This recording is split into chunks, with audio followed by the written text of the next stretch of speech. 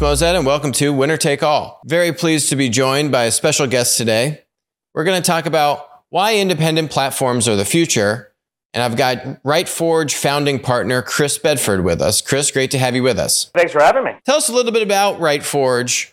What is it, and how is it kind of fighting the fight to fight back against big tech and win here? Absolutely. So we're an all-service internet company, but our real base is internet infrastructure, the servers, the things that all the websites run on. Your audience, I'm sure, is really familiar with that, more tech-savvy audience.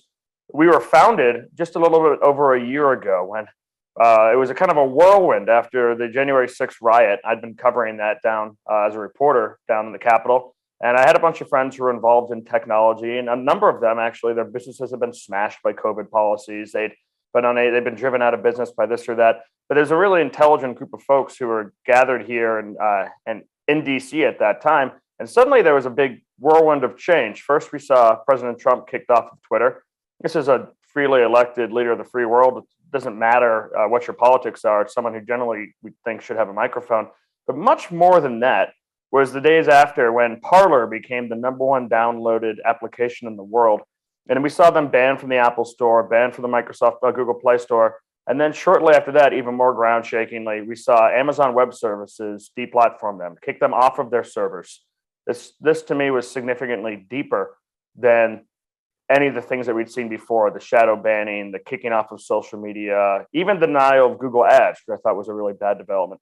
But Silicon Valley and big tech have been marching toward this for years. So these guys who are here, who were much smarter guys than I am, had been discussing for years, well, when is this going to get to the servers? When is this going to go to the very basics? When is this going to go to the ground that we build on?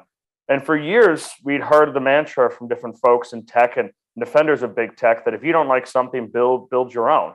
And that really is the American dream. If you think you can do something better, or you don't like the way someone's doing it, go build your own. Well, that moment in January was the day that American dream just got shot in public. I mean, shot on Fifth Avenue. Said, yeah, you can build your own, but we might destroy your business at the time of your biggest growth because we don't like you. And based it on entirely scurrilous reasons, spurious reasons that turned out to not be true or borne out by fact at all. So, and meanwhile, we saw the Washington Post, CNN, New York Times, all of them cheering this on like it was a good thing. And politics aside, we thought the weaponization, the politicization of internet infrastructure was an extremely dangerous place to be. And we were witnessing at the same time a very rare thing when a completely dominant industry that controls the entire market is suddenly deciding, I don't really need 30% of my customer base. I don't need 40% of them. They can just go away. I don't like them. So we saw a real market in there. And the good news for us and the good news for freedom in the United States is that this isn't patented technology. It's difficult. It takes a lot of brain power. It takes a lot of capital, but it's not patented. So we got to work right away and started our CEO Martin Avila driving down to North Carolina to meet up with some former tech guys he'd worked with back in the Ron Paul money bomb days and the Tea Party tech days. He got together with those guys. They got right to work, and we've expanded since then to 6 continents, approaching 40 different data locations, and it's been a really wild ride. In just roughly a year's time, standing up this infrastructure business, raising a few $1 million, right, to kind of get the initial product out the door, and you've had some notable client signups, right? Anything there you can share? Yeah, so I admit a lot of our clients do like to remain private because the ones that we have been dealing with this first year, when we're triaging, are the ones who are actually really in danger of being canceled at any moment. But one I can talk about is TMTG, Trump Media and Technology Group, and their new website that they're launching right now in a beta, Truth Social, which is an answer to Twitter, or at least that's the intention, a social media website for folks that won't be moderated based on those kind of politics. It had been an extremely exciting group to be working with. And I admit that we did not expect in our first year, even though we were founded based on that whirlwind of attacking Trump and attacking those that were seen as being maybe too close to him, or at least not mean enough to him even. But we didn't expect to have him as a client in the first year. So that was a real excellent moment and an intimidating moment at the same time, where you have to say, well, can we do this? Well, of course we can do this. Just say goodbye to sleeping at night. And this is a chance of a lifetime, and it's really the reason why we were founded, is to be able to put up people like this that Amazon Web Services and their friends would never want to host. So it's been exciting, and we're looking forward to being a major part of that launch in the next few weeks. There's a press release that Rumble Truth Social had selected Rumble for their cloud hosting, and Rumble's a public company, and I guess so is Truth Social, and so that caused a lot of fervor in the markets. But seems like Rumble's only maybe one part, maybe the smaller part of the Truth Social kind of cloud hosting package. Exactly. Rumble's a part of it. They're part of that new kind of free internet sphere that's being grown up, the second internet. They're working very closely with Truth Social to do their video aspect of all the tweets, and also they're doing a percentage of their hosting. But we are the major host right now. Rumble's working on building a cloud, but they're still in the early stages of it. Good to see that there are rising alternatives. Your company. There's actually multiple lines here, right? There's one thing which is also ridiculous, and we've talked about how Facebook and Google and these content platform monopolies have completely abused their core premise as a platform, which is to connect people, to facilitate the exchange of ideas and information, right? And by becoming a 1984 thought police that hates their users, we've actually now seen that Facebook is not impenetrable, as we saw their stock collapse 20% just, a week or two ago, right? That's in the world of social media and content. And obviously, there are some things that do need to be taken down off of the internet if it's violating the law and so on and so forth. And there's examples of kind of free speech content, social media platforms that are out there, Gab and others that we've covered on the show, that have very clearly figured out how to kind of promote free speech, but recognize some boundaries where you're actually not being a content moderator, which is really what Facebook and the large kind of content social media platforms have become, right? So, that's one piece of this, right? But then you guys are in the infrastructure domain. There's an even higher threshold, right? Because you don't have like user generated content just flowing around on your platform, right? Like the idea that these companies 13 months ago took Parler off and others have kind of deplatformed others is so ridiculous. And yeah, just a testament to just not only a violation of what it means to be a platform business model, just violation of what it means to have free speech and to really just be an American. You would have thought that was just such a line that would not have been crossed. So I'm with you, and it was just so shocking to see. It takes a lot to shock at this point, day and age, but that one, exactly like you said, was holy smokes, I can't believe it. And it didn't stop with Parler. We saw Texas Right to Life deplatformed, a small Christian activist group deplatformed or kicked off their servers just a few months later because they're on the wrong side of, I guess, the regime on that issue when the law came down. And exactly to your point, Silicon Valley began as a place with the promise of connecting us and broadening our minds and sharing of ideas. And you could talk to your grandmother over Facebook, or you could keep in touch with friends from high school, or you can learn about new ideas, or you can organize activism, even in countries that may not want you to do that. And it's since completely changed, where now you've got the incoming CEOs, the new people like at Twitter, et cetera, who are saying, hold on a second, why would we value the First Amendment? Why would we value that? Well, the reason why we value the First Amendment is because it made possible this great country of ours. When you ban ideas, you make them often more dangerous, you make them more dark, you make them more sinister. The best thing you could do is drag these awful things out into the light. And I do also say it's great to be in the hosting area of this right now, because I do not envy those folks who have to come up with how are we going to moderate content. Right. That seems like a Byzantine nightmare of different rules. And our rules generally will just rely on the wisdom of our ancestors. What rules have worked for us for centuries? So built into our corporate documents, we have the Bill of Rights, just a basic aspect of American freedoms. And sure, there are lots of different things on the internet that I don't like at all. I'm a Catholic, kind of conservative guy. I don't like a lot of the things that I even see on billboards or an advertisement. But if there's a problem with that, that's not up to me to take care of. That's up to the laws passed by our Congress, the people who we elect. If they want to say no more to this, then they can do that. And if the government wants to come and say, hey, take that site down or take this site down, like the Canadian government's trying to do right now, we're not just going to do that. We're going to say, all right, your lawyers talk to our lawyers, and we're going to figure out this thing because we want to follow the law. We don't want illegal content being used on our servers. But at the same time, we're not going to let the mob decide what that law is. Internet servers are essentially the highway. That it's what the cars drive on. It's what everyone moves on. And a lot of people use that to visit grandma or to go to school or to get to work or to pick up their kids or to go to the gym, get groceries. Other people use that to traffic drugs. Other people use that to escape from bank robberies. But you can't just rip up the highway and say, no, we are the foundation. So we understand it. I mean, man is a fallen creature. There will be bad things out there. It's not up to us to solve man's fallen nature. And that's just the kind of what we're seeing with big tech right now is an ancient folly that men have fallen into time and time again, which is they think, all right, well, I've reached the zenith of my power. I've reached the zenith of my wisdom. Now I can decide what people are allowed to say. Now I can decide what's good and what's bad. And every single time it just leads to horrible, horrible endings. You're never going to get it right. And once you open Pandora's box, you can't close it. Can't put that genie back in the bottle. The silver lining of this is that, I mean, who would have thought you could start an infrastructure company in the age of the 2020s and actually go and sign up a bunch of clients and raise millions of dollars, when you have such giant stalwarts out there, the AWS, the Azure, the Google Cloud. I mean, the list goes, Oracle now.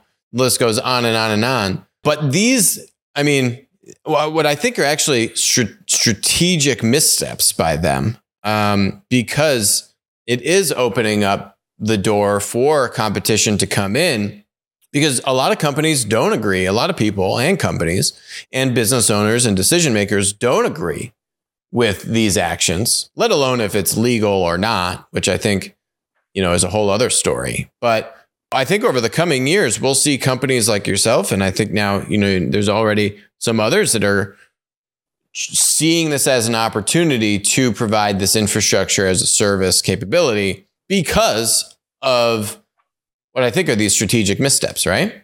It's kind of wild to see. When I first got this going, my dad turned to me and said, these big guys are going to crush you. They're not going to let you do this. And I said, I had to point out, it's really weird right now. We could sign up groups like TMTG or Texas United for Life, and they will say, thank you. They're not competing with us for Trump's business. They want to stay as far away from that as possible. They don't want the conflict. They don't want to upset their employees. They don't want the New York Times coming at them. They're actively handing away their business just because they don't agree with the politics. And with the major ones, there's a difference out there in Silicon Valley. There are people like Jack Dorsey and Jeff Bezos are probably true believers, true woke believers. There's guys like Zuckerberg, who's just kind of a captive along for the ride, running from the mob back and forth. He doesn't strike me as a true believer. And then there are these other smaller companies that we've had to work with, and we had some tough experiences with in the first few months and had to choose our partners more carefully sometimes. But there are companies where they say, hey guys, I believe in everything you're doing. I want to help. I want to help defend this country. But I got news for you. If my program engineers or my software engineers see this stuff coming across, they're going to resign.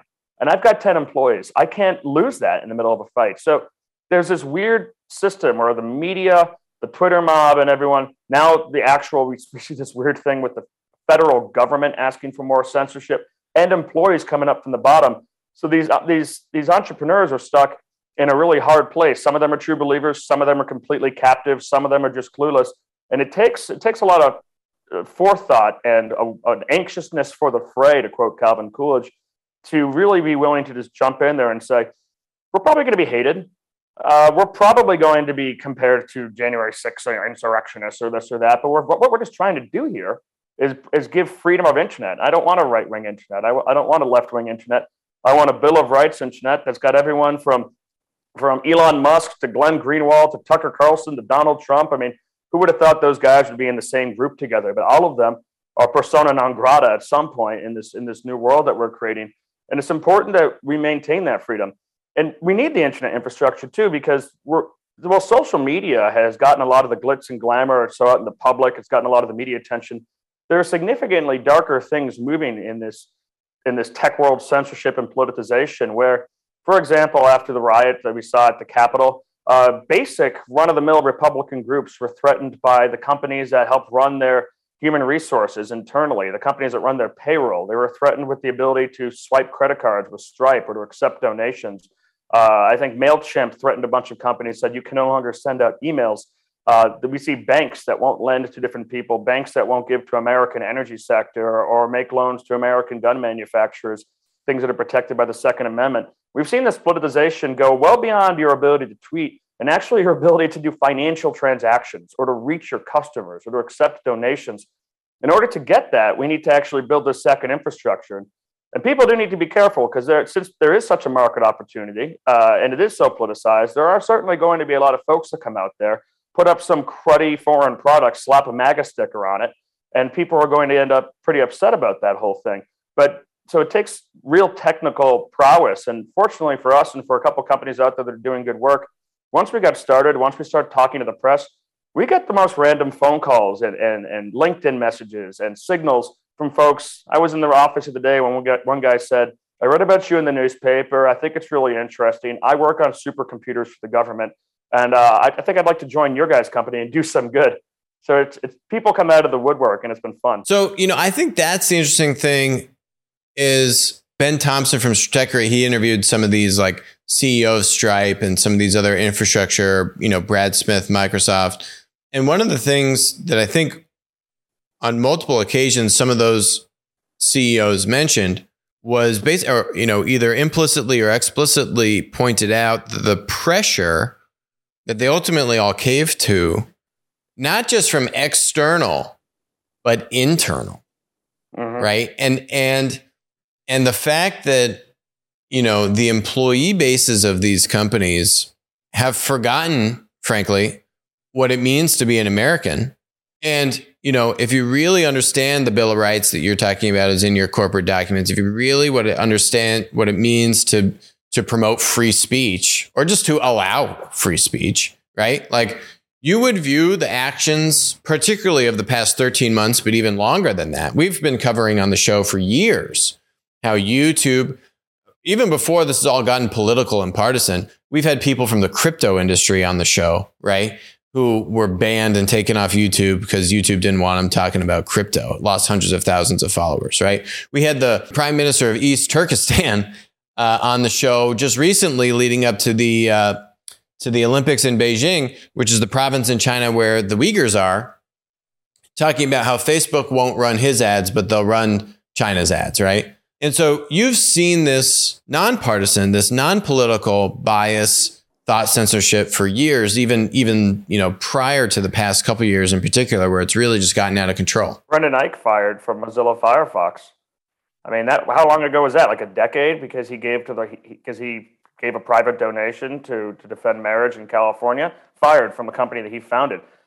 And you're right; these people are held captive to their employees. I mean, when Facebook power of Facebook was harnessed by President Barack Obama's campaign, people wrote books about it, how smart they were. It was so genius. It was incredible. And it was super impressive what they had done. The next year or the next election, when Donald Trump, or 8 years later, when Donald Trump did a similar thing, by the way, not even quite as effective as a lot of what the Obama team had done, they were suddenly a villain and Facebook needed to be destroyed. You see Google employees that, whether or not that's right or wrong, don't want to work with the Pentagon, refuse to work on their contracts, but are perfectly willing to work with China. And that's another country, that's another group that these big tech companies and a lot of American corporations are absolutely beholden to. They're beholden to their employees. They're beholden to the executive government and all the pressures from Congress, and they're beholden to China. If you're a Facebook and you think you're an American company, they don't really think of themselves as an American company. Their biggest business is growing overseas. That's where their market's going to be. It's a similar thing we see with a lot of American corporations where they look at us as something that, it's just, yeah, sure, we take advantage of your freedom. We take advantage of your roads. We take advantage of your defense and your control of the seas. We take advantage of your technology, of your employees, and your prowess and your education. At the end of the day, they consider themselves beholden to companies like China. You see Amazon out there they've banned reviews that were negative of the Chairman Xi's book. It's basically just propaganda out there. They want to keep that safe. There are so many different forces that are pushing against big tech. They don't have the spine or the will or the heart to push back, even though they absolutely could. And it's been a disastrous thing for the American people because every one of those forces, like you said, either doesn't understand the Bill of Rights or has open disdain for it. And I think it's an important thing to a free and prosperous and happy and peaceful society that Bill of Rights is maintained and respected. I think they being, big tech, big government, underestimate, the size and the fervor in the American public that vehemently disagree with their behavior, their actions. You've seen it. We've covered it on the show prior to having you on. We've covered it primarily in the arena of these content and social media platforms that have tens of millions of users, like 30 plus million users, and they have like 10 full-time employees, right? That was Instagram getting bought for $1 billion like 10 years ago, right? I mean, now the VCs won't fund these companies because, they don't, it's for a lot of the same reasons we're talking about. They don't want to support it. They don't want to be affiliated with it, whatever. Their LPs, their employees, et cetera, don't want to promote it. You were talking about some of the partners that, maybe the CEO, someone wanted to work with you, but they just said, okay, we couldn't do it. What are the other challenges that you see today on your roadmap, right? Is it like from an investor standpoint, are people just not taking your calls, for example? Or, I don't know. What other stuff do you see in your perch, which now that you've been in this for a year plus, is kind of just like, wow. I mean, would have never thought that'd be a thing, but it is. Well, there are a couple of challenges that we face, and some of them I've been happily surprised at how well they've gone. Getting people that you really trust working in your company. When you're at a company like this and you're working with clients that are very sensitive, you need folks that really do agree with your mission. That can be sometimes difficult, but we were graced. I mean, Silicon Valley is not filled with a bunch of Donald Trump fans, but it is filled with a lot of Ron Paul fans, a lot of more libertarian types who, at the end of the day, their companies were shocked when they said, I'm resigning to go join the startup. These were key players in those companies, and the companies they left could not believe it. They're like, oh, you never shared political ideas before? It's like, well, I felt like I couldn't. But now I do have them, and I think we're working on the wrong side. Investment, fortunately, has been easier. It takes a minute to identify those millionaires and billionaires who have more freedom of speech leaning principles, more libertarian or more conservative, or more just I like the Bill of Rights to the left ideas. But the good news is once you tap into some of those guys, they're very excited and they want to connect you with all of their friends. And well, I've got this guy, and there are all these. Whether you're in New York City or San Francisco or Los Angeles, there's these tight-knit groups of people that have formed, like-minded folks who used to live in New York. I live in D.C. You find the people who you generally agree with, and everyone generally wants to stay quiet. You can't talk about it at the neighborhood cookout, your politics or anything, but they all know each other, wink, wink, nod, nod. So they pull each other in, which has been fantastic. And I've been meeting some really excited people. Billionaires are an eccentric bunch, I'll tell you. Another one of our, I think, challenges, which this one has been one that we're still working on, is that the combination of people don't like to think about internet infrastructure. I think most of the American public had never really thought about servers until Parler, and still a lot of folks are trying to figure out exactly what that is. If you're running a company that's successful, running a conservative news site, or even a smaller site, or a libertarian site, or a doctor's site that talks about COVID in a way that Amazon might not like, you don't want to think about your servers. Everything's working. Everything's fine. Why would I sell? Why would I move? We're coming up to these folks and saying, hey, we'll do all the moving for you. We'll set up an exact clone of your site. You can have your guys test it, and we'll just make that switch. We'll do everything for you. But there's a lethargy amongst folks who say, well, I don't know. I've worked with these guys for 10 years. They seem fine. And I point out, hey, well, they rent their servers from Amazon Web Services. That you could be deplatformed at any moment. And you've already come under attack from Google or this or that. But they'll say, that battle's in the distance. It sounds like a lot of work. So CTOs and a lot of CEOs will kind of outsource that thinking to CTOs. And CTOs, some of them are phenomenal people. And some of them just really don't want to be bothered. They don't want to work. They have their thing. It does the thing. Everything's fine. So it takes cataclysmic events like we saw with Texas Right to Life, we saw with Parler, to really move people. And every time one happens, we're able to budge new CEOs, say, okay, now it's time to go because I don't want to be in that position. Unfortunately for America, but fortunately for us, those kind of cataclysmic news events are becoming significantly more frequent. You don't have to wait a year in between every one of them, But those are the sorts of things that have really been an impetus to action for a lot of these CEOs. And that's one of the struggles that we're working with right now. If you are running a business or a nonprofit or whatever, who could come into the line of fire that are in these sensitive areas, you know who you are. Like, you want to be proactive. Oh, maybe the costs of switching and the pain in this. But I mean, those switching costs and those pains are nothing compared to the day the music died. Right, exactly. It's like, there's no comparison there. Then, so whatever your TAM is for that, that's a pretty good TAM.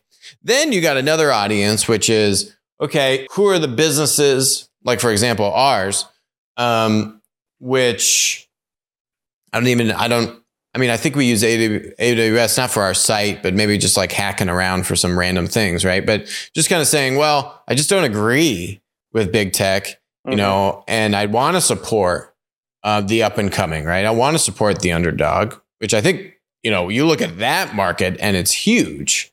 And I think, maybe right now, given the size of the company, obviously you're probably focused on the first bucket, but I think maybe once you break through one or two barriers of size, scale, notoriety, whatever, some of the tooling, right? Which, yeah, I mean, that's what these companies have been investing literally billions of dollars is kind of, here are the key features and tools that is going to make, doing X or Y really easy or seamless. I mean, at one point, maybe you do have the billions of dollars, but until then, right? Like as you move up that curve, we would be a great example to say, and I've done this with other services where I've seen the actions and behaviors of other service providers just not align with,